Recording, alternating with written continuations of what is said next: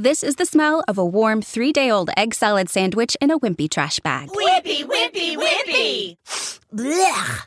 And this is the smell of that same sandwich in a hefty, ultra-strong trash bag with new Fabuloso lemon scent. Hefty, hefty, hefty! Smell the difference? When life gives you stinky, get Hefty Ultra Strong with new Fabuloso lemon scent. It smells like clean, freshly picked lemons. So no matter what's inside your trash, you can stop the stink and smell the lemon.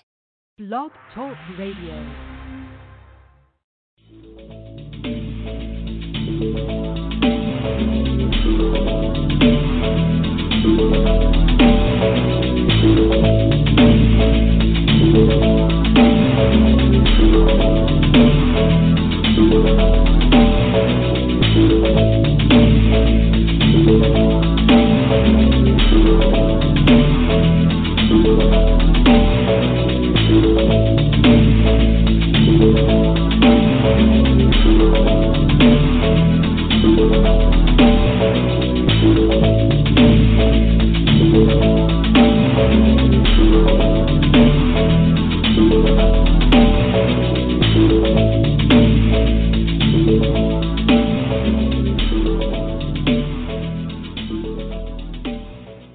Hello, this is Grog in Prog. I'm going to start bringing my co-hosts on the call. This is Michelle, and let's see who we have first. Hello, you're live on our podcast, our very first podcast. Hello. Hi, how are you? I can hear you just fine, Rob. I'm fine. Didn't win the lottery, so I thought I'd turn up. Oh, great. Well, thank you for being here. The call has already started, and I did the small intro, and we're just waiting for the rest of the people to join us. But while we're waiting for them, Rob, thank you so much for coming up with this great idea and having this podcast for us to get a chance to get together with some wonderful people and have some exciting guests on and just have a really great time. Okay. So I'm hoping other people will be here shortly. I'm not sure. Is there any song or anything I can play in the meantime that you would like? No. None of the songs? Crystal just says call now, so I said yeah. Great. So. Well, great. Well, here she is. Here she is. Great. Yep. Here she is. Hello, Crystal. Hello. How are you? Good. How are you? Very good. Thank you. Thanks for being here. Rob is here. And yeah. Breathing in and out. Good morning, Rob. Hello. 3 a.m. for Rob. Oh, here's Steve. Let's put Steve on the call. Yeah, I've got no sense. Me. I'm online. Hello, Steve. Hello, yeah. Steve. Yeah. Welcome. We're all here. Great. Well, let me make an official introduction of everybody now that we're all here. As I said at the start of the show, this is our pilot or first podcast for Grog in Prog. And my name is Michelle. I'm joined by Rob, Steve, and Crystal. And thank you all for being here. It's very exciting to have some wonderful things to talk about, prog music and people involved with prog, and whatever other items we can think of that are related. Now, I know that this was supposed to be our holiday show, and it was going to be done right before Christmas, but, things happen over the holidays, and not everything can be planned out, so we were able to reschedule for today, and we're going to start out the podcast whenever she's ready. Crystal. Yes, Rob. Michelle. Yes? Yes, Rob. I've got Paul Menel on inbox asking when the Skype button comes up. It should be on there now. Yes, it should be on there now. Okay, I'm on the credits, so I won't know. So I'll tell him, I'll let him know that it's on now and you can refresh. Yeah, I can see it in front of me. Okay, so, Crystal, I know that you have done a couple of reviews for us, and whenever you're ready, I did thank a you little so bit much. of a review, yeah. Some exciting music, yes. Yeah, first of all, thank you, Rob, for sending me the CDs. I know that was time and money out of your pocket, and I really appreciate it. Well, it's going to be well worth it. Well worth it in the end. Yeah. So, second thing,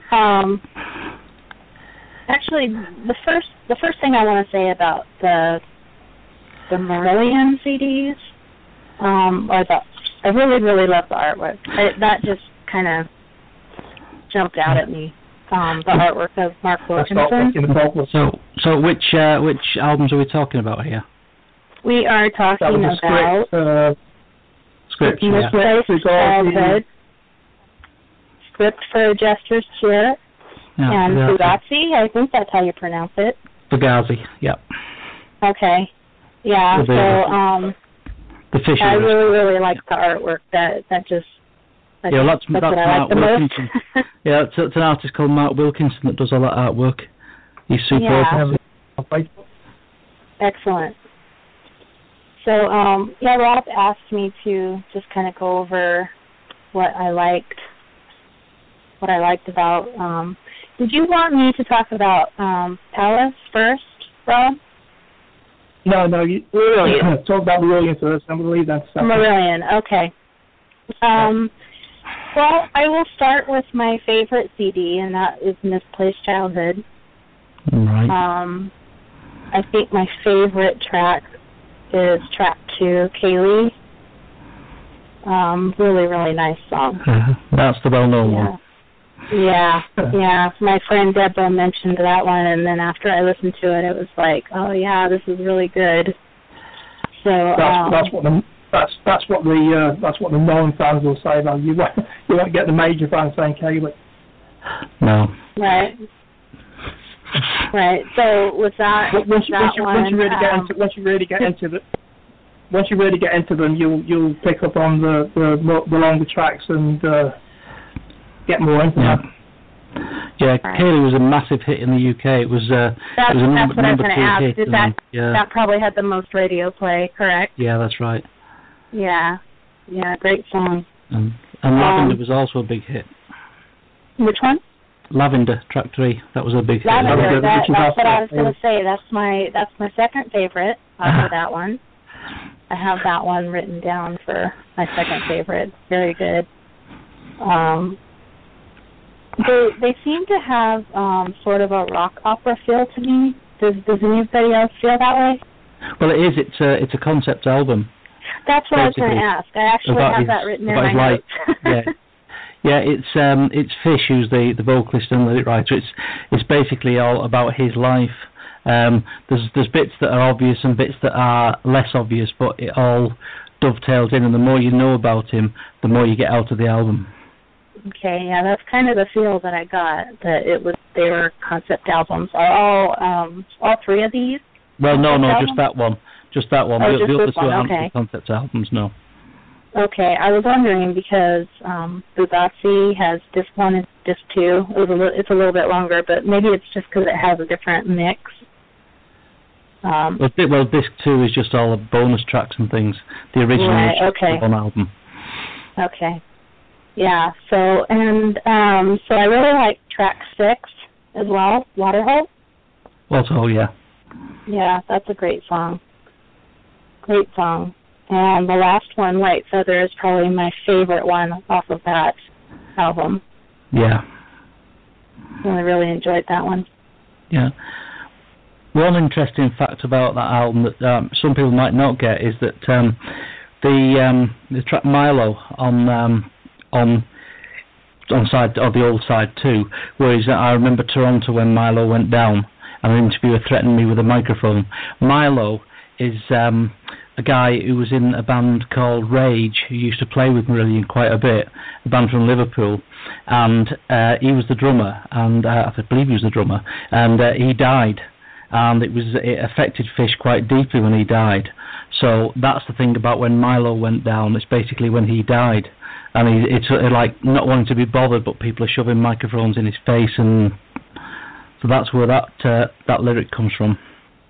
Oh, okay. Yeah, thank God we got you on. Thank God we got you on here doing that, because I didn't know that even. So. All right. I think his name was Dave Milet, something like that. But yeah, that's who he was. Okay, interesting. Okay, so the second, the script for Yeaster Steer is my second CD review. Track 2, He Knows You Know. It's a pretty interesting song. Yeah, another hit single. Yeah. It's a smaller hit, but the first hit, actually. Very, very dark song. Is this the first? Yeah. What is their first album? That is their first album. This is the first one? Okay. Yeah, okay. Yeah, it is. Yeah, I really like that one. And then track 6, Forgotten Sons. It's probably the least of my favorite CDs out of the 3. But I like those 2 tracks. Yeah, the thing with that album is I still, as a fan going back to the early days from before they released that album, that album for me has my favourite material, but it's not recorded as well. The production's not that good, and they weren't quite as comfortable in the studio. And I think it shows on that. I think if they'd recorded that material a couple of years later, it would have been a lot better. I see. Yeah, but it's it's pretty good. Overall, I liked all of it.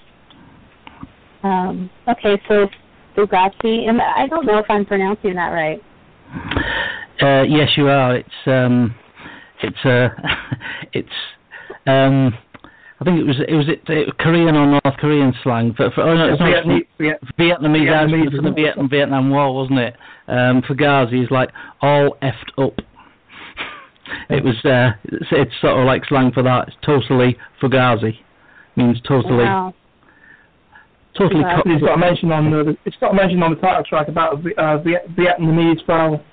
You're right. Yeah. And so this world is totally Fugazi.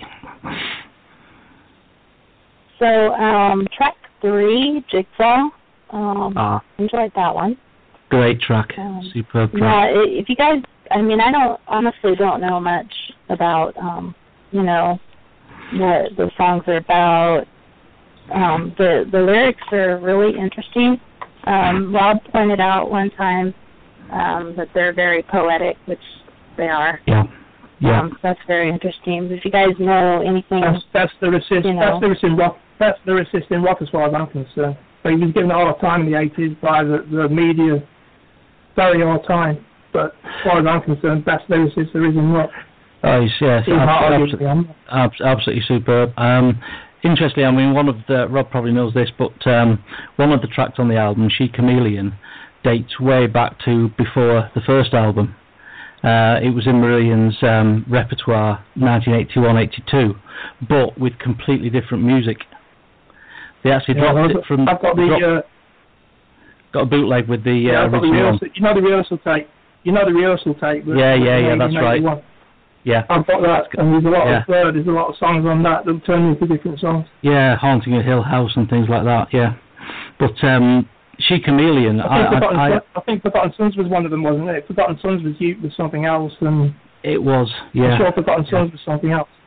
Angel. There was Smell Angel. I'm sure that might have been part of that.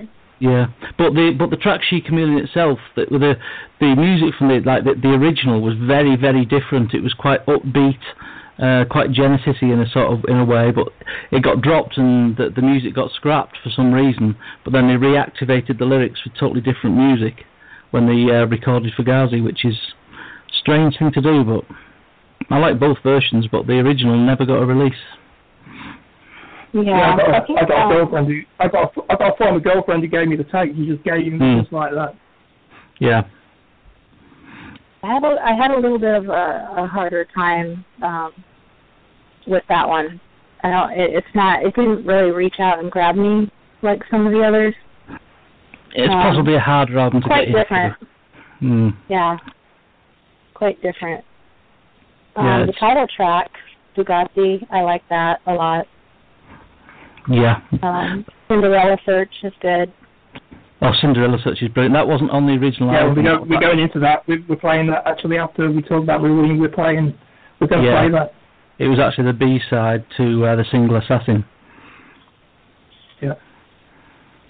And so Assassin, I like the alternate mix better than the first one. That one has a great intro. I love the intro to that one. It's a great beat.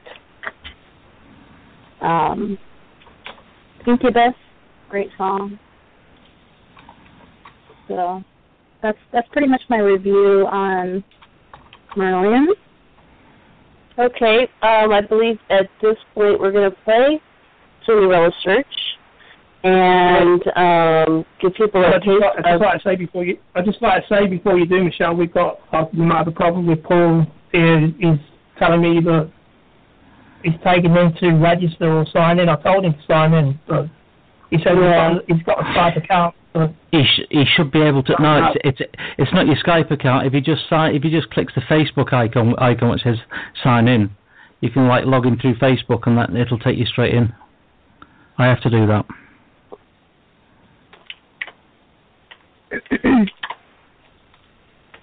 Let me go ahead and play the song while you guys work on that. I think that's a good idea. Yeah. So this is Cinderella Search by Marillion. Here we go.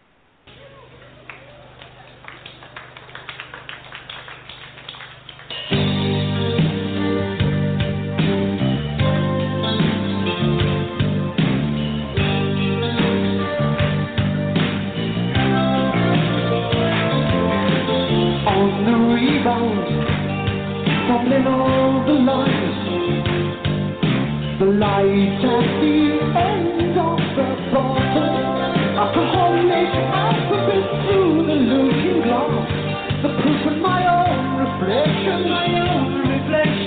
five senses down and reeling on the Cinderella Search, on the rebound.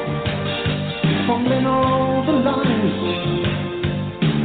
decay on the vertical hole, with a horizontal conversation, needs translation, 3 dimensions down, reeling on the Cinderella Search, Cinderella Search, Cinderella Search.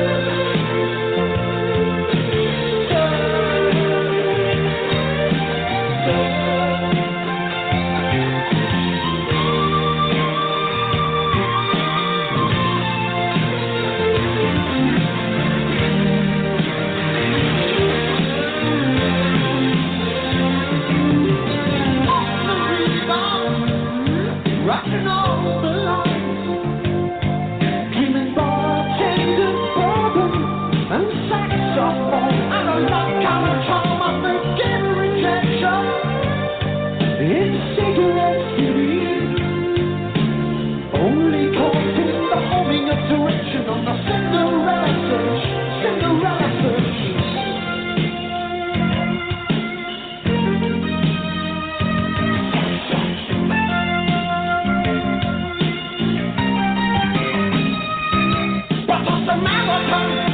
Off the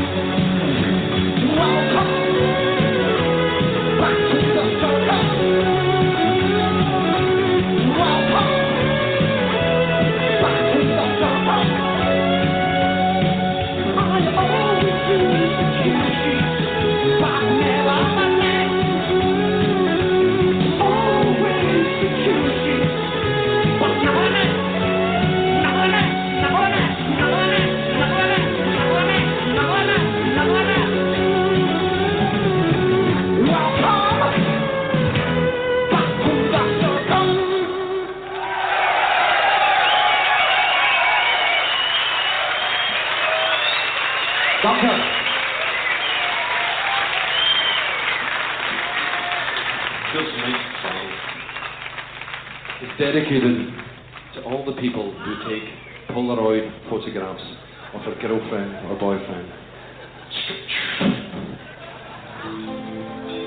These toys were absolutely designed for the bedroom. The problem, you don't have to go through the laboratories to get the film developed. This is a song about when the boy and the girl split up, and in the bottom drawer there are always the Polaroid photographs. This is the nightmare of the return of the missing pornographic photograph. These are heist incubus. Okay, so that was Cinderella's Search. And Crystal, I know that you I don't know if Steve wanted to, I don't know if, Michelle, I don't know if Steve wanted to, he said he wanted to talk about because he was there on that tour. Okay, so if he wants to add anything to that. I certainly was, yes. In fact, I went to that particular tour when they were touring for Ghazi twice. I saw them at Liverpool and at Manchester. That was actually the first tour when they moved Forgotten Sons from the traditional set closer to the encore. And in fact, after that, it got shuffled out of the set after that tour, which was a great shame to me because it was a fantastic live number. But they were still absolutely superb at that time, and every show was a little bit different. I mean, the very first time I saw them was in early 1982 at the Marquee in London, which was like a year before the first album. They didn't have a record contract at that time, but it was incredible because the Marquee is a small club. It's just it was a famous club. Everybody played at the Marquee, but it only held about 300 people, 350, and when I saw them that first time in early 82, it wasn't full. There were maybe 200, 250 people in, and the show was astonishing. And there was such a buzz about them at the time, and everybody was like, "Oh, I've got to tell people about this." And when I went to the next time I saw them, which was only 4 months later, I got there and there was a queue down the street. I managed to get in, but hundreds of people were locked out. And it was absolutely packed in there, and that was in the space of 4 months. And within 8 months after that, they'd recorded the album and sold out 2 nights at the Hammersmith Odeon, which held 5,000, which is an incredible rise for a band in a year. It's just there was such a momentum behind them at that time. It was inevitable they were going to get big. I think the Marquee was instrumental right behind all that. The Marquee residency. Although it didn't work for everyone, because I saw Palace and Pendragon as well at the Marquee and Solstice, and while they had obviously success, none of it compared to Marillion. Marillion were they were always like one step above everyone else. Good as the others were, Marillion they were obviously, market leaders, if you like. And it was just obvious from seeing them at that time. It was so obvious they were going to be big. I've never seen a band like it where you just knew. And of course, they were on a local news show over here. That's before they were really big, and they were at Rock City, I think it was. And they were on Select Disc on Market Street, and that was before they hit the charts. Yeah, I remember that. Still remember to this day.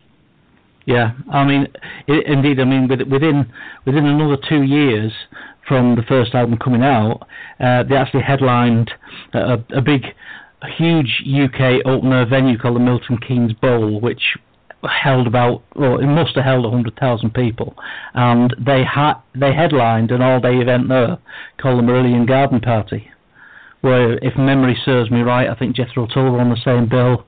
I think Gary Moore, possibly, and so they'd gone from playing small clubs to headlining a field, within 3 years, which is absolutely incredible. Didn't they do Abbey with Jethro? It was an Abbey. Oh, Abbey. Nostell Priory. You're thinking of the Nostell Priory Festival. Yeah. That was the year before the Garden Party. Yeah, I went to that one. That's when they had Jethro Tull supporting them that night, and the reason they did that was because they appeared as support to Jethro Tull at a festival the year before, and then they the star had ascended so much that they had overtaken them, become bigger, and they invited Jethro Tull to support them as returning the compliment, which is quite amazing. Yeah. I'm the worst. That's really anyway, great. I just like butting here. We've got Paul that's got major problems with him. We've got his mobile. Can't say it on air, of course. Yeah. But someone wants to call him and get this sorted out. He said he's given permission to call him. I'll give him a call and see if I can sort it out with him. And If I can't get him in, talk about Paris. Yeah, if he can't get in on that, maybe he can dial directly in. But perfect. I'll see what I can do. Yeah, I'm not using it the way you're using it, so you better tell him because I'm not. I'm not. I haven't had the problems that he's apparently having. So whether I can help, I don't know, but I'll give it a go. Great. Okay, so, I'll get back to you in a minute. Okay, great. Crystal, do you want to talk to us a bit about Palace? Sure. I actually don't have a whole lot written down about Palace. That's okay. I did listen to the whole thing a couple of times. It's a pretty interesting group. The first track I really, really liked. The very beginning of the song. Rob, what is the name of the first song on that album? On the what?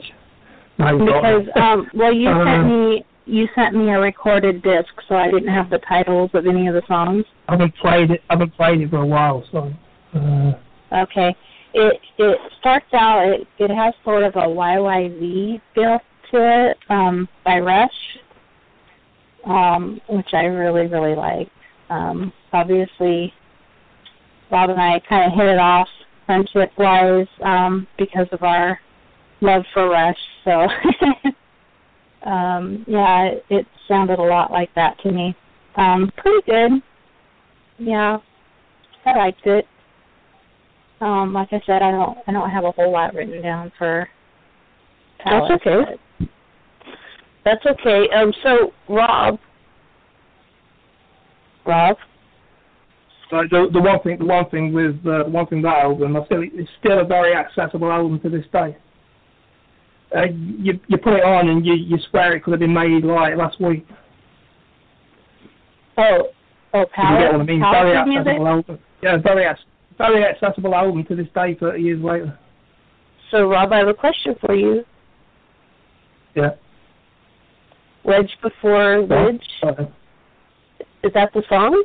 Oh yeah. We'll get onto that when we get Paul Menel on. Okay, because you had asked me to play Imagination, but I don't see that on the list here. Well, it should be. It's not. Remember, I've got them under different names. I know, that's why I'm asking you. That's why I said Wedge Before Wedge. Is that the song? No. Hang on. No, that's a little link I've got. Tell me what you got there. I've got Coup to get Dave to guest. Don't panic if we don't get Paul to guest. And then I know it's for Crystal's sake, and then we just played Cinderella Search. And then Wedge Before Wedge and Wood for the Wood. Yeah, we have got it. Yeah, that's what I did call it. I called it just said. I called it Wedge Switch. Yeah. That's what I just said. Yeah. Okay, everybody, so now for your listening enjoyment, here's some Palace for you. Here you go.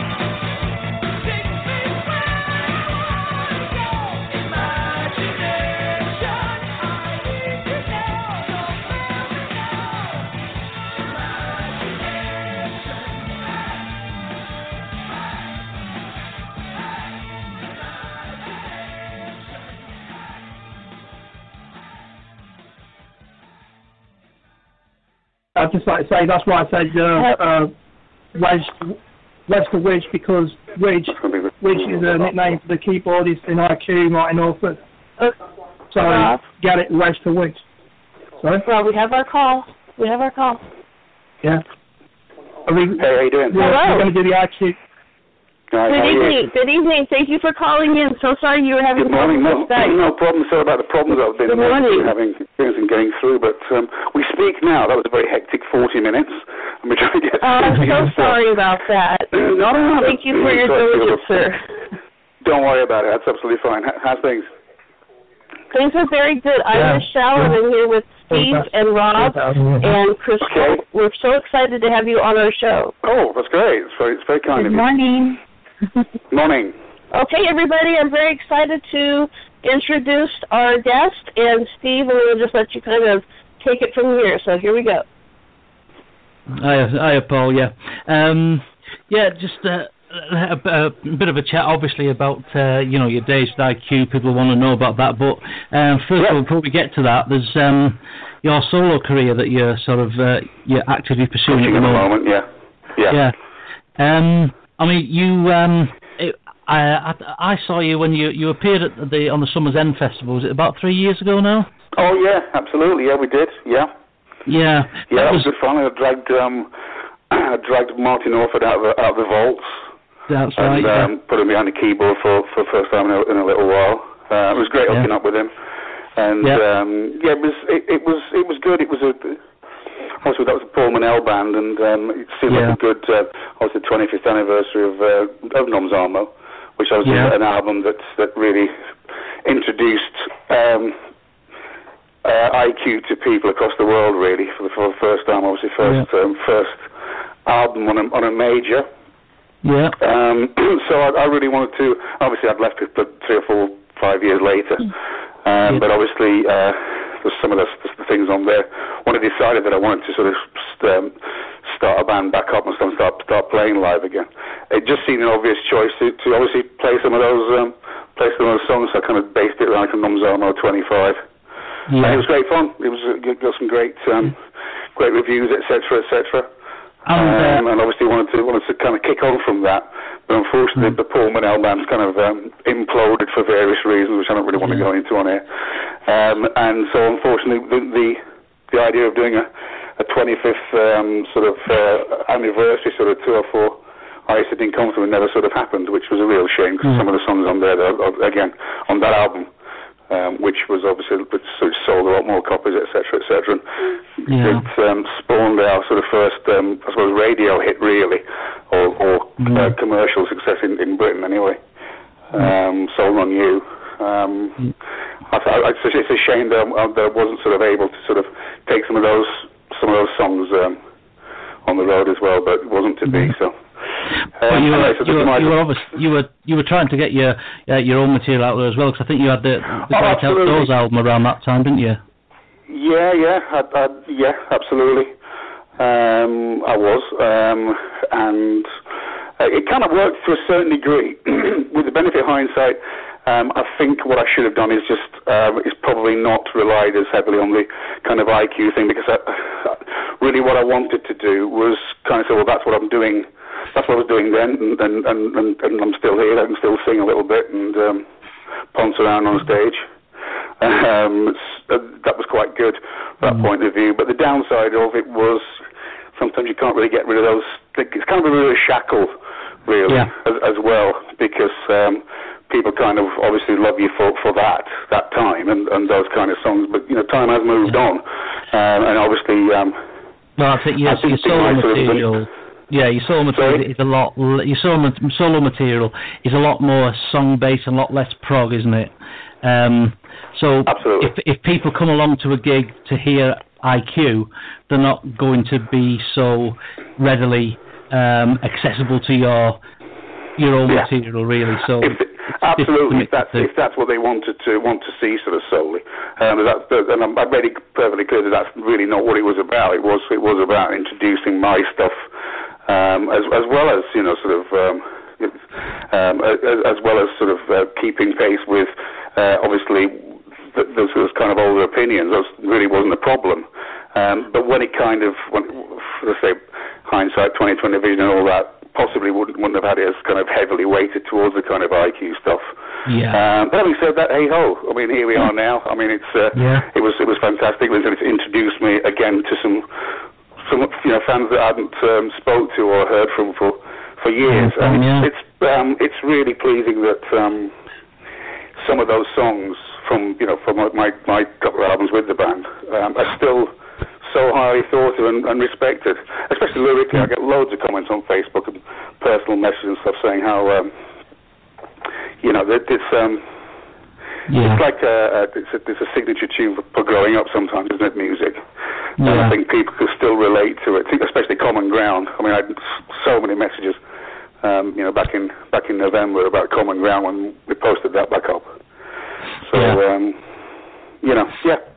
fantastic times, really, really good times. Yeah, well, I mean, going back to like when you first joined IQ. I mean, how did you come to actually get the gig? Presumably you had to audition and that. Did you have to sort of apply for the job, or did they approach you?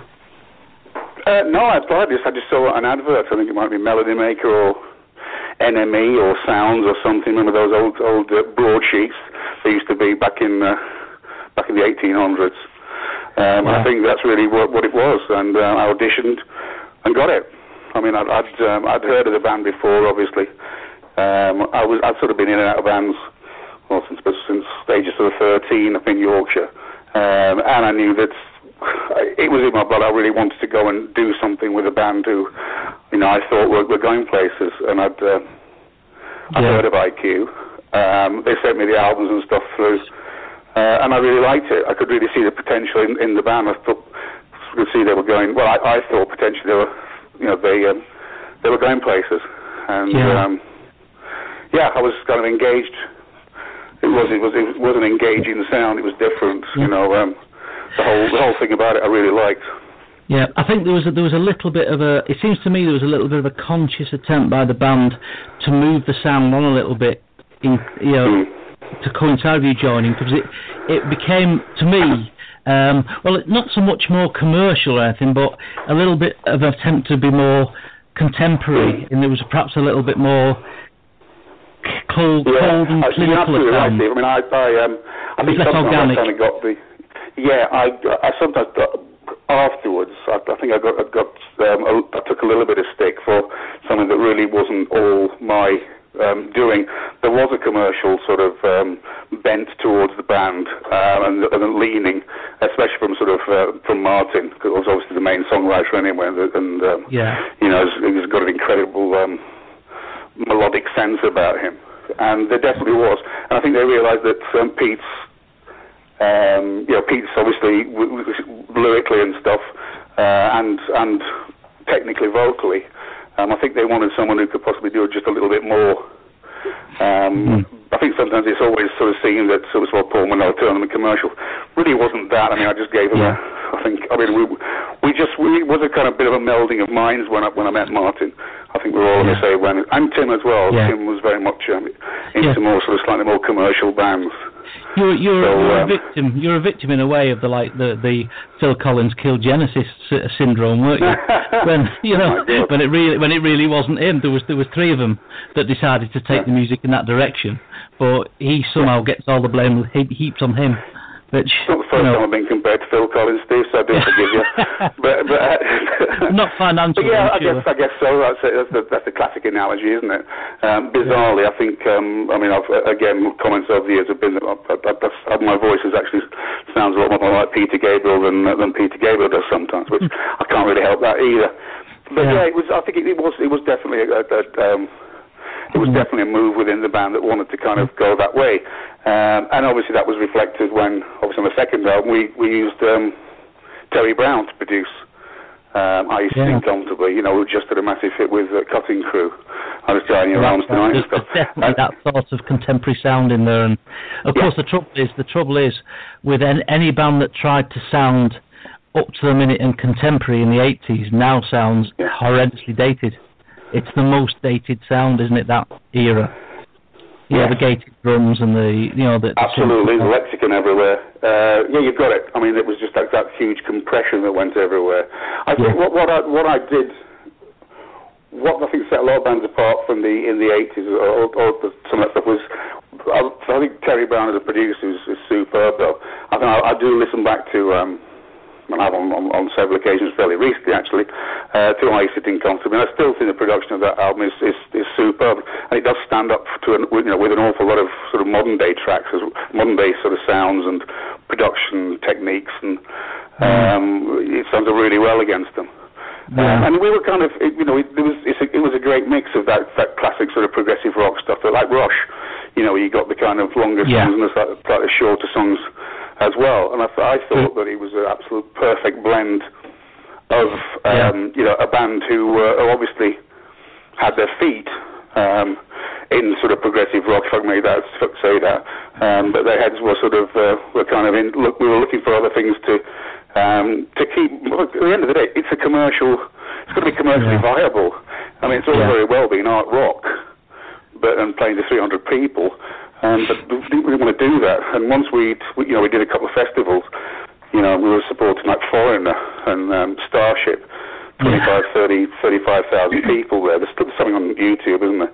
There's a gig there. Jeff told Ronnie Wood, for God's sake, we started moving in those kind of circles, and thought, well, we've scratched the surface here. This is the album that's really going to break us. And as I say, Sold on You was Radio 1 Record of the Week, and we just thought it's just a matter of time. And then, of course, that's really when the band kind of fell apart, because suddenly they kind of wanted to ditch the commercial leanings. I think there were lots of, I think there's lots of whispering going on in the background, which I wasn't kind of aware of, regarding, well, let's get back to our progressive roots and ditch all that kind of airy-fairy nonsense and go back to where which was exactly what they did. And I couldn't. I wanted to be progressive rock, not regressive rock. So that's so we thought. Well, they went even further in that direction, didn't they? Because they did Subterranea, for example, which was a double concept album, which that's about as prog as you can get. To be honest, I think that absolutely, I completely agree. But you've got to play. You've got to put your heart into something, and their heart wasn't, especially Mike's. I don't think his heart wasn't into going any further than we'd gone from a commercial aspect. And you admire someone's, because we were, you could just smell the success basically. The record company were obviously very much behind us then. They hadn't been the first album. On the Noms Armour album, Promises was what they call it was a huge radio hit in Germany when we were touring over there. But it was in the days long before MP3s, etc., etc. And they physically did not get the product on the shelves, so people were going out trying to buy the song and couldn't buy it. They couldn't get it anywhere, and that really shocked Phonogram. And what actually happened was it was played so many times on radio, but obviously we didn't sell that many units because it wasn't there to sell, because we were promoting it at that stage.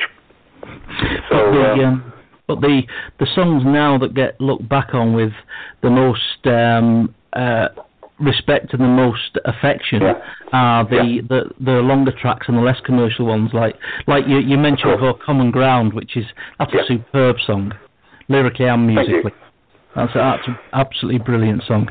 I've said that there's a few times that we had a few troughs in the band, but there were some great peaks, and I think that Common Ground was definitely one of the peaks. Nothing at All Again was a favourite of mine from from the second album, but Common Ground is still cited, and obviously it's something next year I'm very aware of. It's the 100th anniversary. I mean, war history is something that's very big in my sort of in my world, and so I was very proud of those lyrics. It just happened to come along. We were in rehearsals, writing a few bits and pieces, and Mike came up with a guitar riff, and I took it away with me, played around with the music and stuff, and just so happened it was that kind of time of the year anyway.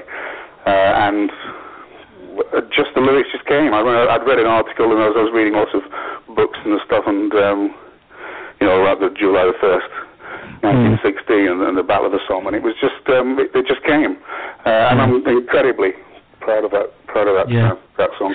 And the music at the end is just dynamite. It's superb. It's a band for me, really. Again, as I said, at their peak, it's fantastic. Yeah, I mean, very similar to Fish there in a way, because if you heard the stuff on his last album, he's got a mini war suite in there that's superb, and he's really interested in all that World War I stuff. You know, he's been over there and seen the battlefields and everything. He's really into it, and it is fascinating. And it makes, it not to trivialise it, but it makes great lyrical subject matter, doesn't it? Because it's so absolutely. I mean, there's so many of the, obviously, look at the war poetry that Sassoon and Wilfred Owen and lots of those people, and it's astonishing. And they were actually there.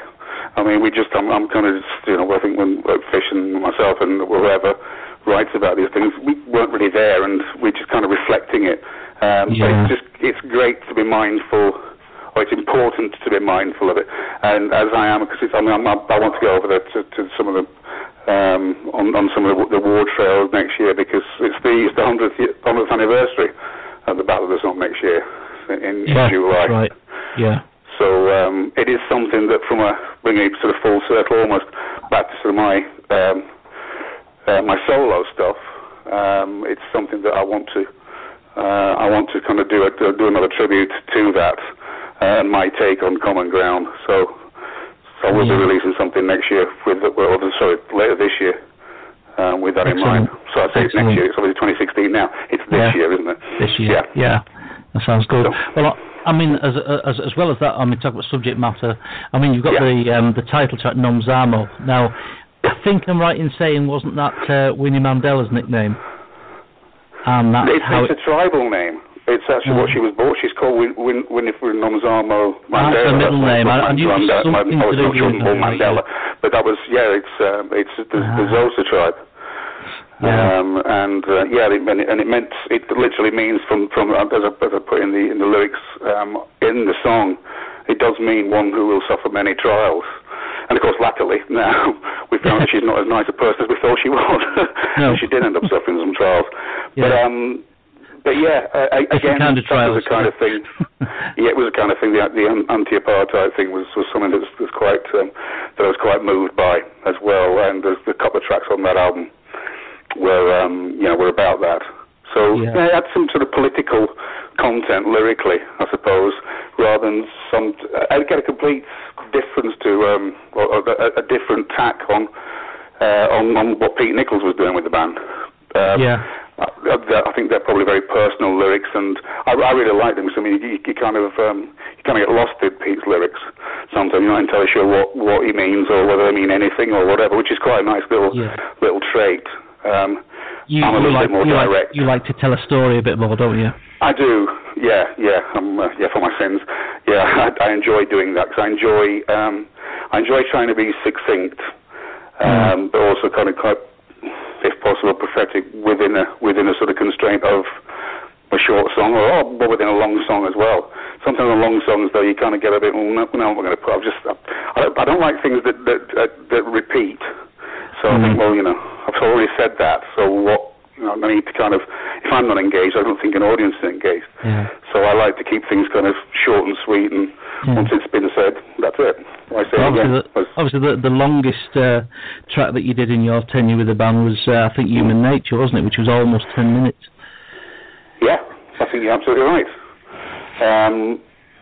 Which again has got some good. It's got some nice little. Well, I think some fantastic. I mean, it is one of the most popular IQ songs. I think it's one that still crowd still shout out IQ gigs for it. And obviously we did it with Paul Menel band a few times. It's a great piece of classic progressive rock. Yeah. It's got the nice melodic shifts and time signatures and stuff, which is obviously IQ's sort of forte. And but I don't think it was a conscious decision just to make a 10-minute song. I think what we did was, I think we had about 3 or 4 different ideas, and we somehow sort of tried to dovetail them all together. Whether it works or not, that's in the ear of the beholder. But I think it worked fairly well. I think many would agree with you there. With that, it's a very popular song. Just putting in, I play Human Nature. I play Human Nature every single day. Right. Okay. I missed that. What was that? Human Nature what? Every single day I play Human Nature. Every single day you play Human Nature? That's your anthem. Yeah. Anthem, well, Rob. fantastic. Well, I wouldn't go that far. I'm sure that, well, it's nice to hear that it's still after all this time. Well, it was 1987. Yeah. So that's, we're talking about a long time. So, brilliant. Well, let's hope some of my new stuff, you'll play that every day as well. Yeah. I think, again, it's that whole nostalgic trip, isn't it, really? And as I said earlier, it's a soundtrack to your youth, where you were, that kind of thing. All those things go through your mind when you listen to a track. And I think that is one that, for some reason, I don't know why, but I'm probably a bit too close to it. Yeah. But it's for some reason it is a song that people really picked up on and just taken to their hearts. Well, I've got to confess to playing Human Nature about once every 10 years, but that sounds more realistic. It's in your head, though, Steve, right? Yeah. You play it over and over in your head. Oh, of course. Obviously, it's in my mental jukebox all the time. Oh, sure. You've got to say that, haven't you, now I'm on air? As soon as I get up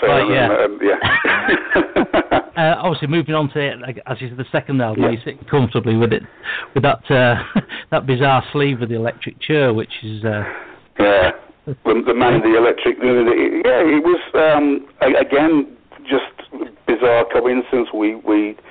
We'd got a photographer, or the record company introduced us to a photographer who seemed like a really nice guy, and he'd been working on some sort of film set. And he said, do you want to come down and think about this design or whatever? And we kind of looked at it with all the lights on and said, well, this looks a bit weird, what's that all about? And turned the lights off and put all these fibre optics and stuff on it, and it just went, yeah, that's top draw. And he was thinking, so they went down the route of, the I Sitting Comfortably, because obviously he'd listened to the first album and obviously the demos for the second, and picked up on, as what you've said. There's like little stories within songs. So the whole idea, I Sitting Comfortably, is like Watch With Mother, isn't it? When we were growing up, sort of story time for kids on radio, and so we kind of based it on that. So that's who it is. That dude in the chair, whoever he is. Doesn't look like he's that comfortable, does he? Not that comfortable, no. No. Hopefully, listening to the album, you're a bit more comfortable than what he looks. Yeah, a little bit. Yeah. It didn't reflect your position in the band at the time. I think that would have been a real electric chair. Yeah. No. I think the wrong picture here. No, we had a great time. We were great friends. We just had musical differences at the end. I mean, during this, it was the best times of my life. As I say, we were touring and supporting some great bands. But the whole, it obviously peaked with the Mike and the Mechanics tour, which was astonishingly good.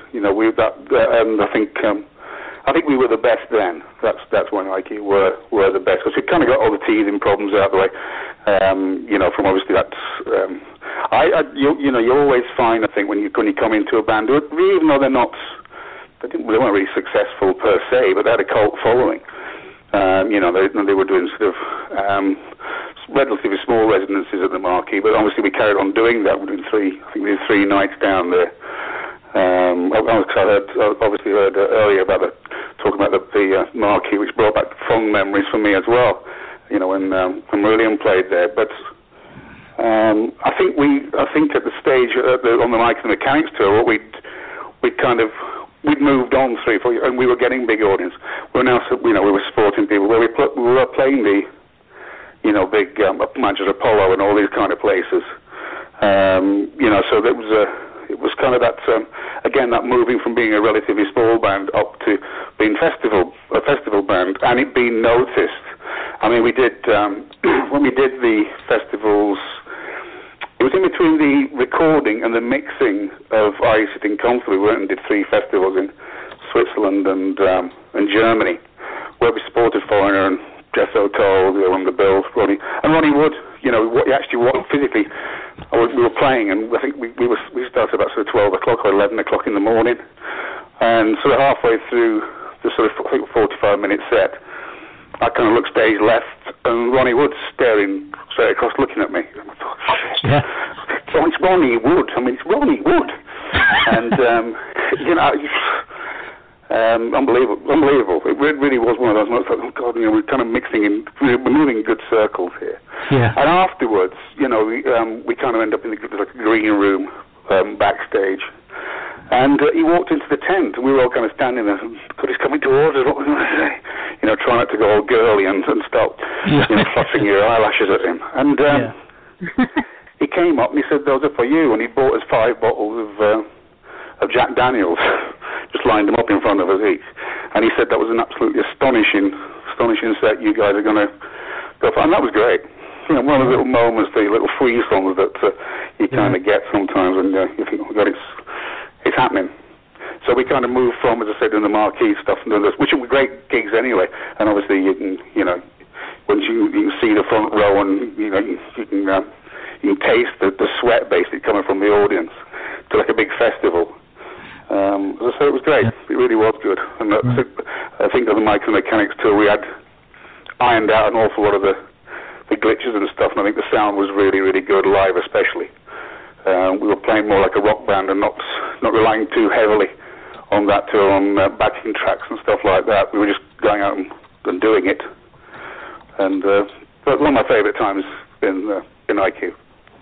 Yeah. Well, one of the songs I really wanted to just ask you about on I Sit Comfortably is Orange, the other long track. Now, the story was at the time was to do with the Terry Brown thing, but it's an anagram for New Rush. What's the kind of the story behind that? Because it doesn't seem to have any bearing on the lyrics, and it's kind of weird. Yeah, well, lyrically, or the title of it was just like an in-joke. It is. It is just that. We just couldn't think of a title. It was a working title because we thought that it kind of sounded a little bit like Rush. This was before Terry Brown. That's a coincidence that obviously he was the Rush producer and stuff. But that was the track was in it's pretty much being conceived by the time Terry came along, to be honest. But it just reminded us of that band. So that's how we just call it. And boringly enough, we couldn't think of it. We were so lazy, couldn't think of another title, so we just did an anagram. I thought, but that didn't take long for people to suss it, especially when they were stealing, set lists from the stage, and it still said New Rush on there. Yeah. Before we'd even called it Orange, when it was like a working title, when we started playing it live, it was still called New Rush then, and then it became Orange. Yeah. Well, so I mean, after you left IQ, obviously there was a long time when you just disappeared off the radar. Did you just basically pack in the business? I just had enough for a while. I just wanted a bit of a rest. And there were a few sort of things that came back to me, and it was an amicable parting. Myself and Tim left. We were going to do some stuff together because we were kind of both. At that stage, I think we were fairly like-minded. The direction that we wanted to go in, we kind of tasted a little bit of that commercial sort of success, and wanted to try to go down that route a little bit more and explore different sort of avenues for that. It didn't really work out with Tim. His heart wasn't in it. I think when he got married, and whatever, and moved out the area basically. And I think at that stage I thought, well, I was still, I suppose, relatively young. Because I joined IQ and I was like 22 or whatever, and we tasted quite a lot in a relatively short amount of time. And I think I got frustrated with we'd obviously gone into rehearsals for, it was a 2-album deal, and potentially obviously the rehearsals were hopefully going to be spawning new ideas for a potential 3rd album. But to be honest, I really didn't like some of the stuff that IQ were presenting. It became very, very obvious then that they were going back to, going back to their roots. So I left it when I did. But sorry. Sorry, I was just going to say, just quickly before we have to wrap things up. Obviously, your latest album, you just brought Into Insignificance, I Shall Pay. The last time was a couple of years ago, Into Insignificance, I Will Pass. It's a couple of years now, it seems like 5 minutes ago that came out. Right. Yeah, it is. It's a couple of years. My new album's coming out this year in about just over a month's time. We're just literally finishing off the packaging, and I'm putting this one out on vinyl as well, which I'm really pleased about. Got a new company called 3M's, which is not the tape company. This is a management company, started distribution. Some guys there linked in with Gav Monaghan, my producer, who does like Robert Plant and loads of sort of big names, Robert Twang, because they've got a show for them as well.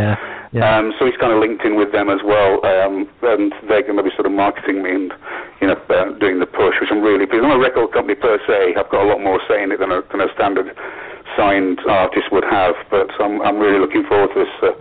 The new album is called Spare Parts of Broken Hearts.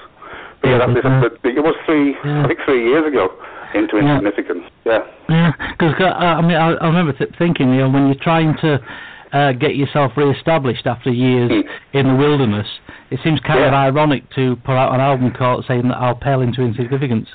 Well, you try to do the opposite kind of thing. It was why I called it that. Intentional. Yeah, I did wonder that. I did wonder if yeah, it was that kind of cockiness snoot really at them.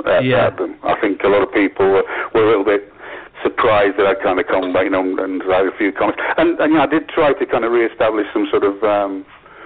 I put the feelers out to some of the old, the IQ guys. I went to see them at the Islington, one of their Christmas bashes, whatever it was. Just before the album, or when I was starting to tour, actually, that record, and put feelers out to say, do you fancy doing some guests? And I got what they call a kiss off. So that was fine. I think they were a bit surprised that I'd actually come back after all this time. But I've still felt like I've never stopped writing. When I left IQ, I kind of, as I say, with the whole Tim thing flopped. I just, I went away and I grew a family. I settled down a little bit. I put down some roots. Never stopped writing. I did form a band called The Great Outdoors. I did a few little bits and pieces with them, and I'm still recording an album, which I've still got on the back burner, which I will be sort of bringing it out hopefully towards the end of this year properly, retrospectively, which is stuff obviously from that kind of time, 1994, 95. Which has got some good music and I think some really good songs. But again, that's got to go to a stage where we were thinking about doing some proper touring and stuff, and again, my heart really wasn't in it because my children were very young then. And I thought, I don't really want to be doing it. But I think then, and once the kids had got a little bit older, that's when my spark, and when Facebook came out and all that kind of stuff, and the whole social media, and my kids come back from school and say, actually, Dad, you've actually done quite a bit of music, haven't you?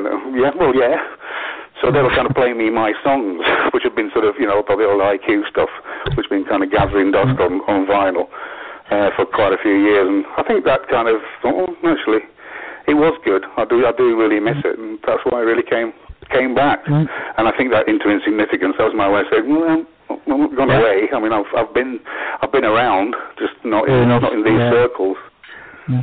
So. Well, I'm just getting the sort of like the throat cutting motions at the moment. That's because it's short, because things to fit in. I think I'll just push on to Rob. I think he wants to ask you one question before we wrap things up. But it's really cool, really cool, mate. Yeah. It's Rob who's been pestering you on Facebook. I know, Rob. I know. Yeah. This good-looking guy following me on Facebook. What's going on? How can I help you, Rob? Go on. Anyway, no. So just a fun question, because I'm not the pro that Steve is. Before you came on, we were talking about Palace. I don't know if you know the Caledonian Prog act. Palace. Oh, Palace. Yeah. Jeff Banks is old. Yeah. My friend Jeff Banks who died recently. I just wondered if you ever thought of doing a project called Paulus, or Paul Does Palace. Paulus the Wooden Home. Paulus the Wooden Home. In a word, no. Yeah, that's a good answer. Can you remember Paulus the Wooden Home? I can. I'm old enough. Oh, you can see. There you go. Yeah. Top trump. Yeah. It's a real scary animated cartoon series. Really scary. If you watch it back now, it's frightening. Yeah. But I can still sing the theme tune now too. So I used to love it. But no, I've got no intention of joining Palace and calling a band Paulus. No. Are you done? If you did, Rob would listen to it every day.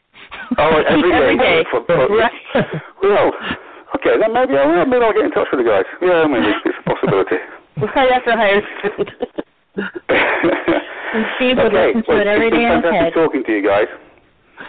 Thank you so much, Mr. Menel. It's been such an honor having you on the podcast. This is our first podcast, and Rob has been working tirelessly, and we have a really great team of co-hosts here. I'm really happy and proud to be sharing the show with, and really we're just so honored that you took the time to stay up so late in the middle of the night and call in and be a part of our show. Thank you, sir. It's been worth every minute. Thanks ever so much for having me on, and I hope to come on again maybe later in the year and talk about some of my new stuff. Please, and talk about your new album. That would be fantastic. Absolutely, not a problem. Okay, guys, have a good... what time is it where you are? It is 8:15 p.m. lost time. Right, okay, same here. Okay, I shall try to get some sleep now. Okay, you take care. It's been fantastic speaking to you. Cheers, guys. It's been fantastic here as well. Thank you so much. Bye-bye. Bye-bye. Yes. Wow, that was great. We have our next person on hold, and I'm sorry to have been keeping them on hold, so I don't want to take any more time. Did we not want to play the IQ track? I think we should have our next caller. Dave yes, we'll have to do it at the end, Rob. I think so. Yeah, okay. Yes, I believe we have Dave on the line. Is this Dave? I am here, yes. Hello, thank you for your patience, sir. I'm so sorry you had to wait. Our call was going a little bit longer, and I hated to keep you on hold, but I appreciate your patience with us. No, it's absolutely fine. If you want to play the IQ track, just after you've been speaking to that guy, that's cool with that. Well, that's up to you guys. I'll leave it to Steve. Rob's the man making the call on it. So. I'm just a higher half interviewer. No, I think it'd be rude, wouldn't it? I think we should leave it to the end. Yeah. I think at the end. We'll leave it to the end, but thank you so much. That's so kind of you. Okay. So this is Michelle, and I've got Steve and Rob and Crystal on the line, and we're so happy that you could take the time to call in and join us for our first podcast. And without any further ado, Steve, why don't you go ahead and start the interview? Yep. Hiya, Dave. Good to talk to you again. How you doing? Are you okay? Not so bad, not so bad. For those who don't know, me and Dave grew up very near to each other, although we didn't know it at the time, and basically lived in the same town most of our lives. So, we know each other quite well. Dave's a busy man. Basically, he juggles bands like other people juggle oranges. His main band for many years has been Mr. So-and-so. He's also in recent years been playing with the Steve Rothery band. That's Steve Rothery from Marillion. And also, as of last year, joined Panic Room, which is the band that was formed by Anne-Marie Helder, also who used to be with Carnatica and is these days with Mostly Autumn. I think I've got all that right. You've been in the studio today with Panic Room, haven't you, Dave? Well, it's not with Panic Room, funny enough. It's with Anne. Anne's with me now. You're on as well. Great. Welcome, Anne. Thank you for joining us. Literally, it's 4:19 in the morning here. So hello. Yeah. Oh, it's the same here as well. Yeah. Thankfully, I'm a vampire. I stay up all night. So. We're kind of nocturnal, so we're okay.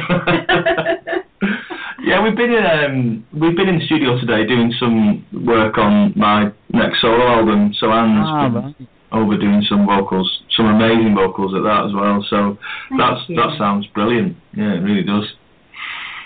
I think the gig that I saw you doing with Panic Room last year in St Helens, that was one of your first gigs, wasn't it? I think you'd only been with them for about a week. Yeah, it was a brilliant experience, the whole thing. How I became involved with Panic Room. It was a strange experience being asked to learn such a large body of work and then go into the studio and then play with some other songs that weren't in that live set and then kind of reintroduce them as something new. You know, it was a really cool thing. Yeah, because of course when you did that tour, you just put out the semi-acoustic album on your Essence, or you were about to put it out, or whatever. And the first set was a stripped back set of mostly acoustic versions of familiar songs, wasn't it? Before the full band set afterwards. That I thought that was very successful as a sort of an aperitif for the main set. Thank you. No, it's thank you, and hi everyone. It's quite difficult to balance doing an acoustic set really with when you're essentially a rock band. It's quite difficult to work out how to work that sort of set into the whole show. But I think we did the best balance we could really. I think we had about 40-minute acoustic little set. And it was, I think it worked really well, and it was quite sort of vibrant as well as being delicate in places. And then we had a short break, and then it was kind of rocking after that. So, but yeah, I think what Dave Foster, brought to the band, as well as the power in the electric set was a lot of vibrancy in the acoustic set as well. So, yeah. What was cool about it was, thank you.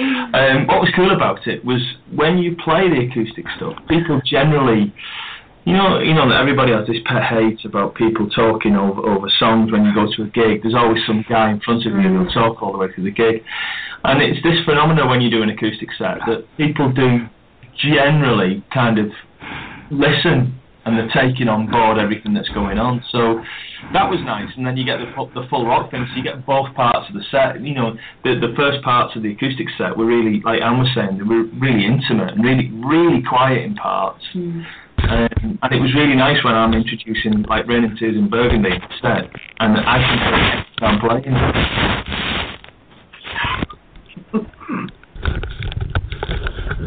He's still there, sorry. Sorry, I just had a problem with the mic there. It fell off his head. I mean, personally, I thought that your guitar work added to Panic Room, gave it a whole new dimension. And a lot of people I talked to thought the same thing. It was obvious at the time, even though you were kind of on probation, if you like. It was quite obvious you were going to become a full member, and I thought, that actual show, I reviewed it for Prog magazine at the time, and I thought it was probably the best Panic Room show I'd seen, to be honest. Oh, wow. Extremely good. Thank you. I think, as you said yourself, I think it was quite obvious that Dave was going to be. It wasn't probation for us, actually. It was very much kind of. It was one of his first shows with us, but. I think it was very obvious from the time we started working together that it worked. So we're very proud that he's part of the band now. And I was really chuffed out with that. It was because I was there to help out. There's the obvious connection to Yatin doing the Steve Lowry band, yeah. And I knew of the band, and I'd met them when they were all in Karnataka years ago. And when I was asked to do it, it didn't take me long. It's one of these things where you always hope that the gigs that you're going to get are going to be things that you enjoy playing. And I could see straight away listening to the stuff. I thought I can sink my teeth into this, and I enjoy playing these. And when you see, a lot of people have said that we all look like we're enjoying ourselves, and it's because we are. You don't. If you try and fake that, it'll look like the weirdest thing you've ever seen. But it's genuine joy when you're playing the things on stage. Really like it. Yeah, well, you're both in the situation where you're having to juggle different bands, because obviously we've talked about all your bands, Dave, but of course, you're still on and off in Mostly Autumn, just off at the moment, but it's a funny thing about Mostly Autumn, with the Mostly Autumn family, it's sort of like it's an arrangement unlike any other band where if somebody's busy or they've got something else on and can't make it, somebody else will come in, maybe that's been in the band before, and then they'll go out and you might come back in, and you know. That I mean, with Angela coming back in, Angela Gordon, who was left 7 years ago. For anybody who doesn't know, it was. I mean, that's great that she's come back in. It gives a sense of continuity, and obviously, I'm assuming that you're probably back in at some point. Are you happy with that arrangement, or? Absolutely, yeah. Well, basically, what happened is about 7 or 8 years ago, I actually did a support for Most Yours, and I was playing support for them. I think Hammersmith Apollo in London, and I was just becoming really good friends with the band. And then Angela became pregnant with her first child. That's right. With Scarlett, and so very shortly afterwards, she decided to step back and have her child and become a mum full time. So that's why I actually stepped in and became a full-time member of the band, and I worked with them for probably about 5 or 6 years, sort of full-time. But now, what's happening at the moment is, realistically, my work with Panic Room is so involved, and it's really full-time. So I tend to be too busy with that to actually work with right. So at the moment, they've got Angela back in, which is great. Yeah. Fantastic to see her back into the fold. So, and her daughter now is like sort of 8 years old, which is great. So, but we're all very connected. We're all good friends, and we do very much sort of stay in touch with each other. But for me, really, my priority has always been and my own creative outlet. So at the moment, she's back full time. As far as I know, yeah. Working. Well, she'll be working with the band for the next sort of 6 months or more. So it's very it is quite a loose arrangement really. But as far as I know, it's going to be doing the next 6 months. So yeah. Yeah. Well, it's really cool the way at some point you might do a couple of gigs. You're free, they need you. You do a couple of gigs, and it's once you're in the Mostly Autumn family, you're in, aren't you? It's really good the way it works. Well, honestly, they are all good friends of mine, and obviously my boyfriend is one of them. That's Andy. Yeah. So so we were very connected, and there were lots of connections there, and that it will always be that way. So I think we'll always be good friends, whatever happens. But in terms of professional angles, really, my time is mostly sort of 95% taken up by the Panic Room. It really is. Well, Panic Room are making strides now, aren't they? I think getting a little bit more profile, moving up that ladder. So it's important that you build on that, isn't it? Yeah, exactly. Yeah, it's basically that's what takes most of my time up, and myself and the band. We spend so much time promoting ourselves. We just have to. It has to be the main focus. So. Yeah. To go back to Dave, actually, obviously you've got more scheduling problems because you've got kind of 3 different projects. Is Mr. So-and-so a going concern again now? It never stopped. Well, no, I'll rephrase that. Well, it stopped when you couldn't find a drummer. Well, the funny thing is, So-and-so's it's a funny thing, So-and-so, because commercially it's never been a particularly successful thing. If I think about it, if I'm honest, it's the least successful thing I've ever been involved in musically, in terms of revenue, if you like, from what we do. Yeah. But it's always been rewarding. I still listen to these albums. I had True Lies and Half Lies on in the car the other day, and I'm really proud of the stuff we've done. But I think the rest of the band knew. They could see what was looming, and the fact that I was busy working with Steve, and then I got the Panic Room thing, and then now my solo thing as well. And also I've been doing some studio work for different producers as well. So it got to the point where So-and-so couldn't really exist. It was illogical for me to just ditch the things that were doing a lot of good for me, if you like, and we've just put it in some kind of induced coma until such time we come back to it. It's not dead though. It's definitely not dead. I spoke to Sean over the New Year, Christmas and New Year, and we're all still mates. You know, I've known Sean for at least 1,000 years, and it's strange sometimes because I learned how to be a musician with Sean and with Shaz as well, and I do kind of miss being in a room with them. There will come a point where we do come back. We've been talking about perhaps doing a one-off gig this year, and it has, you know, that might happen, possibly at the Citadel, to be honest. We've been thinking about it. Is it true that Stu has decided to come back on drums should he be required? Well, yes, he left when we did the last show. We made the announcement, and then we did the last show. I think it was at the Cambridge. Yeah. And Stewie, we'd all kind of, there was a lot of things happening with everyone's personal lives, and it just got to the point where it was an extra stress for everybody. And it was Stewie was the first one. He was the one whose kind of pressure valve went and said, listen, I'm going to have to leave this. But we have all been in a room a couple of times since with our instruments, and Stewie was there. So if there is another so-and-so gig, Stewie will be on the kit. Right, yeah, that's good. I think really one of the things that disillusioned you a bit was the lack of success of the Truth Lies and Half Lies album, wasn't it? Because that was such a strong album. And I remember we did a really long interview about it in your house. I think it went dark while we were talking about it. It was, and you know, a big feature about it, but it never really took off, did it? Which is, well, you have to.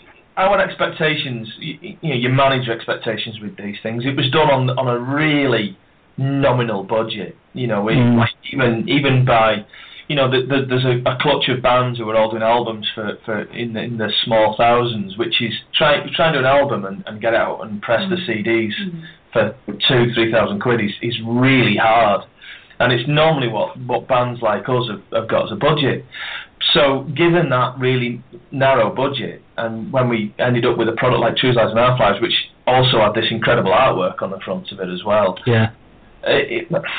I knew it wouldn't do particularly. It was never going to be Dark Side of the Moon, but I was a bit surprised that it didn't. We couldn't get it in some of the bigger publications. You know, some of the bigger magazines didn't have time for us, and it was a shame because some of the people who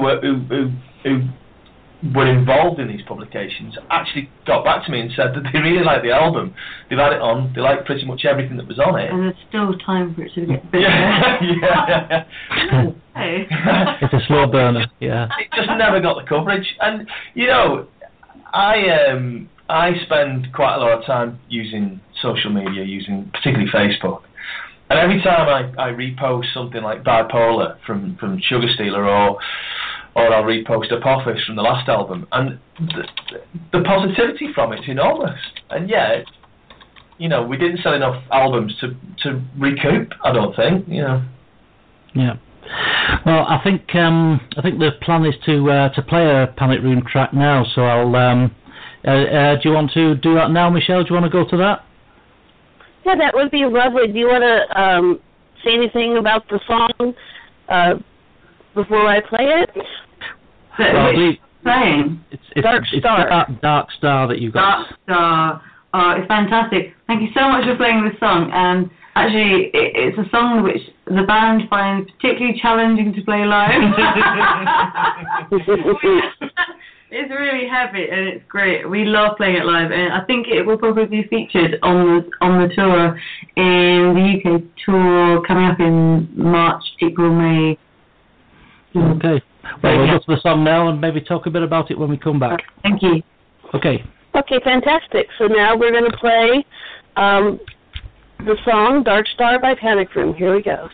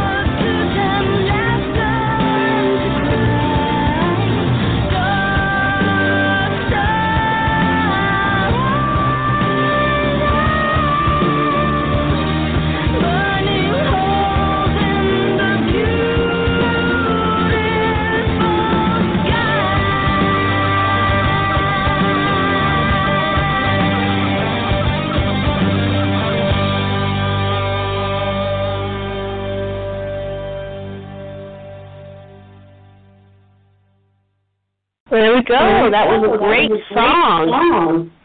Thank you. Right. Yep. That of course was. Oh, we've got some editing. They're echoing now. Anybody else get echoing in the headphones? No, I think it's just you. You're right on this side. Fantastic. Okay. Alright, I'm now going to be talking against myself, coming back in the headphones about... Oh no, it's gone alright now. I was getting myself coming back at myself about 2 seconds later, which is impossible to talk over. Right, more gremlins in the system, fantastic. That was of course from the Satellite album, which many people still think is your best album. Thank you. I mean, the track Satellite itself was, I seem to recall, was voted Track of the Year at the CRS Awards a few years back. Yes. That's the Classic Rock Society, if anyone doesn't know. Yes, it won a few awards, it has, which is amazing, because when we first wrote the song, it was such a simple song really, and then it became something so much bigger than we expected, but it has become one of the biggest, iconic songs. It's magnificent live. Thank you. It's one of those where it builds, and on a good night it just seems to spiral up into the rafters and just keep going, and it gets everybody up there. It's a marvellous song, I think. I think it's superb. It's one that you can't get away without playing, isn't it? Really, it's a bit like your Stairway to Heaven or Paranoid, isn't it? You smoke on the water. I guess you've got to do Satellite or they'll play it. There are some shows when we don't play it, and then we do hear about it. So I think it's best that we do play it. Yeah, a nice problem to have. But of course, we've got to talk a little bit about with Dave about the other thing you've got on, which is the Steve Rothery band, of course. Which is, I mean, that's a big thing for you, isn't it? Oh yeah, it's surreal sometimes, because I was talking to one of my friends over Christmas, and I have really vivid memories of watching Top of the Pops, wishing that I was in a band with Steve Rothery, watching Marillion. I remember watching Marillion doing, I think it was Sugar Mice on Top of the Pops, and I was mesmerised. I love Steve's playing, you know, from I think the first album I heard was probably Fugazi. And so to end up going from that point to being his writing partner on his first solo album is you know, I do get goosebumps thinking about it. It is really cool. And it's a joy working with Steve. He's an incredibly brilliant guy in every department, Steve. And everyone knows, because he's God, of course, but everyone knows he's a brilliant guitarist. But he's amazingly easy to work with as a writer as well. He's really open to ideas. You know, it's one of the things where I always, you know, everybody has these dreams that they can go and work with the likes, I don't know, for me, Peter Gabriel or somebody like that. And you wonder what they're going to be like if you're going to be collaborating with them. And Steve, it didn't feel like it wasn't hard work. Ghost of Pripyat was written, and I'm not kidding, was written in about, in total, 6 hours. And it was just so easy. It was just so easy. Yeah, of course, you're going to be playing at the CRS Awards in March. Yeah. That should be a cool evening. Yeah, it's good because the English shows, you know, we've done some really good English shows with the Steve Rothery band. I remember that we did a Band on the Wall in Manchester that was unbelievably good. It sticks in my mind, that. So I'm hoping that, you know, these Northern English gigs, you know, there's something about some of these venues, and I'm hoping the CRS are going to be anywhere near as loud as everybody was at the Band on the Wall. But I think also personally, like as a fan of you know the Rothery stuff, and I think really the music is so modern. It's kind of forward looking as well. That's what surprises me. Oh, that's a nice thing to say. No, it really is. It really is. It you know, it's incredibly fresh and original, and that's what, you know, when we go and see the guys playing, we're really proud because it's just something so different, and it really is genuinely innovative, and, you know, with what Dave's doing, but also Steve's ideas, you know, it's just, yeah, it's incredibly fresh and original, and, you know, it's what I want to be listening to right now. Yeah. Well, thank you very much. Well, that's the pretext to you know, the kind of the mission of what we were doing. Steve said he wanted to make something that was an instrumental album that didn't sound like a shred fest. It didn't sound like... It isn't, yeah. It isn't. And it's hard to do that, you know, because you have to... Steve, because of his phrasing and because of his musicality, he can carry a song along just as he's the voice. Yeah. And it's hard. It is really, you know, there are very few players who can do that. So, yeah. That's a point I was going to make there. It's kind of like doing an instrumental that you can sing, if you like. Yeah. A bit like Sylvia by Focus, that's the classic example. Oh, yeah. You know, where you can just sing the guitar work, and that's the same kind of thing that I think Steve does in his work. Well, that's one of his mantras, to be honest. It's kind of like he isn't happy if you can't sing something back.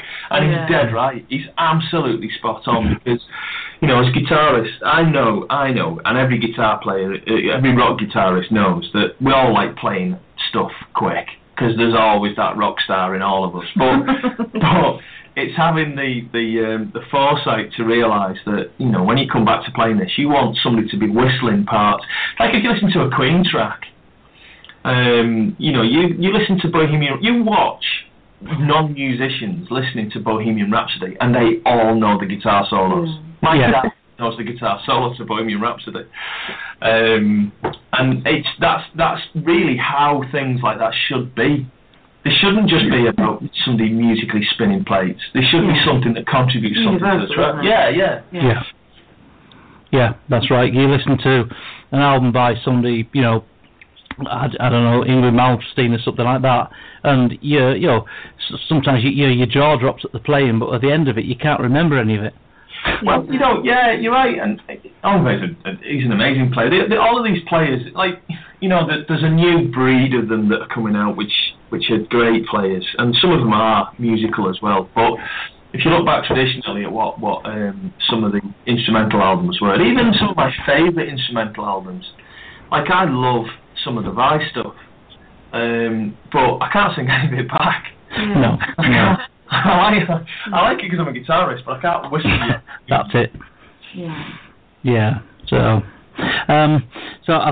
anything else that we want to, before we've probably got about 2 or 3 minutes now, anything else we want to talk about, the upcoming plans for Panic Room, new material, that sort of thing? Okay, so, well, we are out on the road in March and April, May, June, so we'll have some live shows. The first show we're playing is in March at the Milton Keynes Stables. So we're doing some British shows in the spring, and then we should be recording a show in the summer. Yeah. I haven't mentioned it yet. Yeah, I'm learning about this. We're intending to actually film a live DVD in June. So that's cool, and then later in the year we'll be actually recording our first full album with Dave. With the Dave. Yeah, with the Dave. Yeah. It's actually going to be. Well, I think I would call it Panic Room 5. It'd be our 5th album, proper album. We did have Essence, which we released a few months ago, but it was kind of an acoustic album. So yeah. So yeah. There's a lot going on in the next 6 months, basically. Superb. That sounds good. I think we've got about 10 minutes. Is that about the right time, Rob, for wrapping up and playing the other track that you've got lined up? Don't know. Which track that sounds quite long, for sure. No, it's an IQ track, so it's going to... Okay. Yeah. Well, the song's not 10 minutes, but... So we have to go, the song's not 10 minutes long, but we have very finite amount of time on the radio stream here, and we just want to make sure that we can give a proper closeout to the show. I wish we could talk to you guys for longer. You guys have been fantastic. Thank you so much. It's lovely to hear from you. Thank you so much for having us. Yeah. Thank you, and from Rob and Crystal and Steve and myself, Michelle, thank you guys. Wish you really great success this year. Sounds like you have some amazing things happening. Yep. Thank you very much. Thank you so much. I look forward to seeing you again at the awards, Dave. And you, Anne-Marie, as soon as possible. Thank you. Cheers. Good night. Thank you. See you. Bye. All right, cheers. Good night. Thank you. Okay, so Rob? Yeah. Did you want Crystal to do her review, or should I just play the song because we're running short on time? Crystal's still there. She's not falling asleep. What's that? Is Crystal I can't hear you, Rob. She's not falling asleep. You're whispering, Rob. Is Crystal still there? She's not falling asleep. I'm right here. It's early here, Rob. Yeah. Anyway, you like you didn't do the review. You didn't do the IQ review. No, I didn't do an IQ review. No, which album was that? Yeah, if you want to. That's the new album. Well, honestly, right I don't have it in front of me. My 19-year-old son typed it. So, but I did really enjoy it. I love it's very melodic, and I love that it is. You guys mentioned earlier the storytelling. I really enjoyed that. Yeah. I think, Rob, it's a good idea if you give us some thoughts on that, because you're the arch IQ fan, and how do you feel that Road of Bones fits into their work? I haven't heard it all, but what I've heard of it sounds quite heavy. Yeah, it is. Kicks off with a really heavy track, then you get into the title track and it slows down a bit. Then it really kicks in later into the track. Next track is pretty Genesis in style. It's like, I'd say, around about cute kind of era Genesis. For me though, the greatest track on the album is on the special edition on the second disc, which is Constellations. And you see a lot of people on Facebook, Constellations is the track on the album. But off the regular that's only on the second disc, not on the regular album. Crazy. Yeah. You've heard Constellations, but to me that's one of the great tracks, IQ tracks of many a year. Yeah. Well, to put you on the spot, Rob, what's your favourite IQ album? Oh, that's easy to say, Ever. That's what? Ever is so. It's easy to say Ever because that was at a point in my life where I was living in a very nice situation, and that album was a recent album at the time, and it just fitted in with my life perfectly at that time. And it's that album. It's kind of IQ album. I think it's the IQ album that gels from start to finish. Right. Yeah. Yeah. You know what I mean? It's absolutely. Yeah, it's a strong album. Yeah, I think if I had to vote, I think I would possibly go for Dark Matter. I think that's a fantastic album.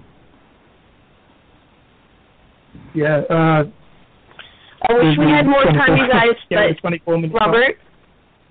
Robert, I don't have much time left to play the song, so I think we should just go right into it. I think we should go into it now, yeah. So this is for Christ's sake. I just want to say before we do that it wasn't contrived. That what I was trying to say is we played the Palace and it was a wedge into which Steve will know what I mean by that. Yeah. Okay, we're gonna play For Crystal's Sake. For Crystal's Sake is the new name for Christ's Sake. For the festive season and for Crystal, our co-host. Here we go, everybody.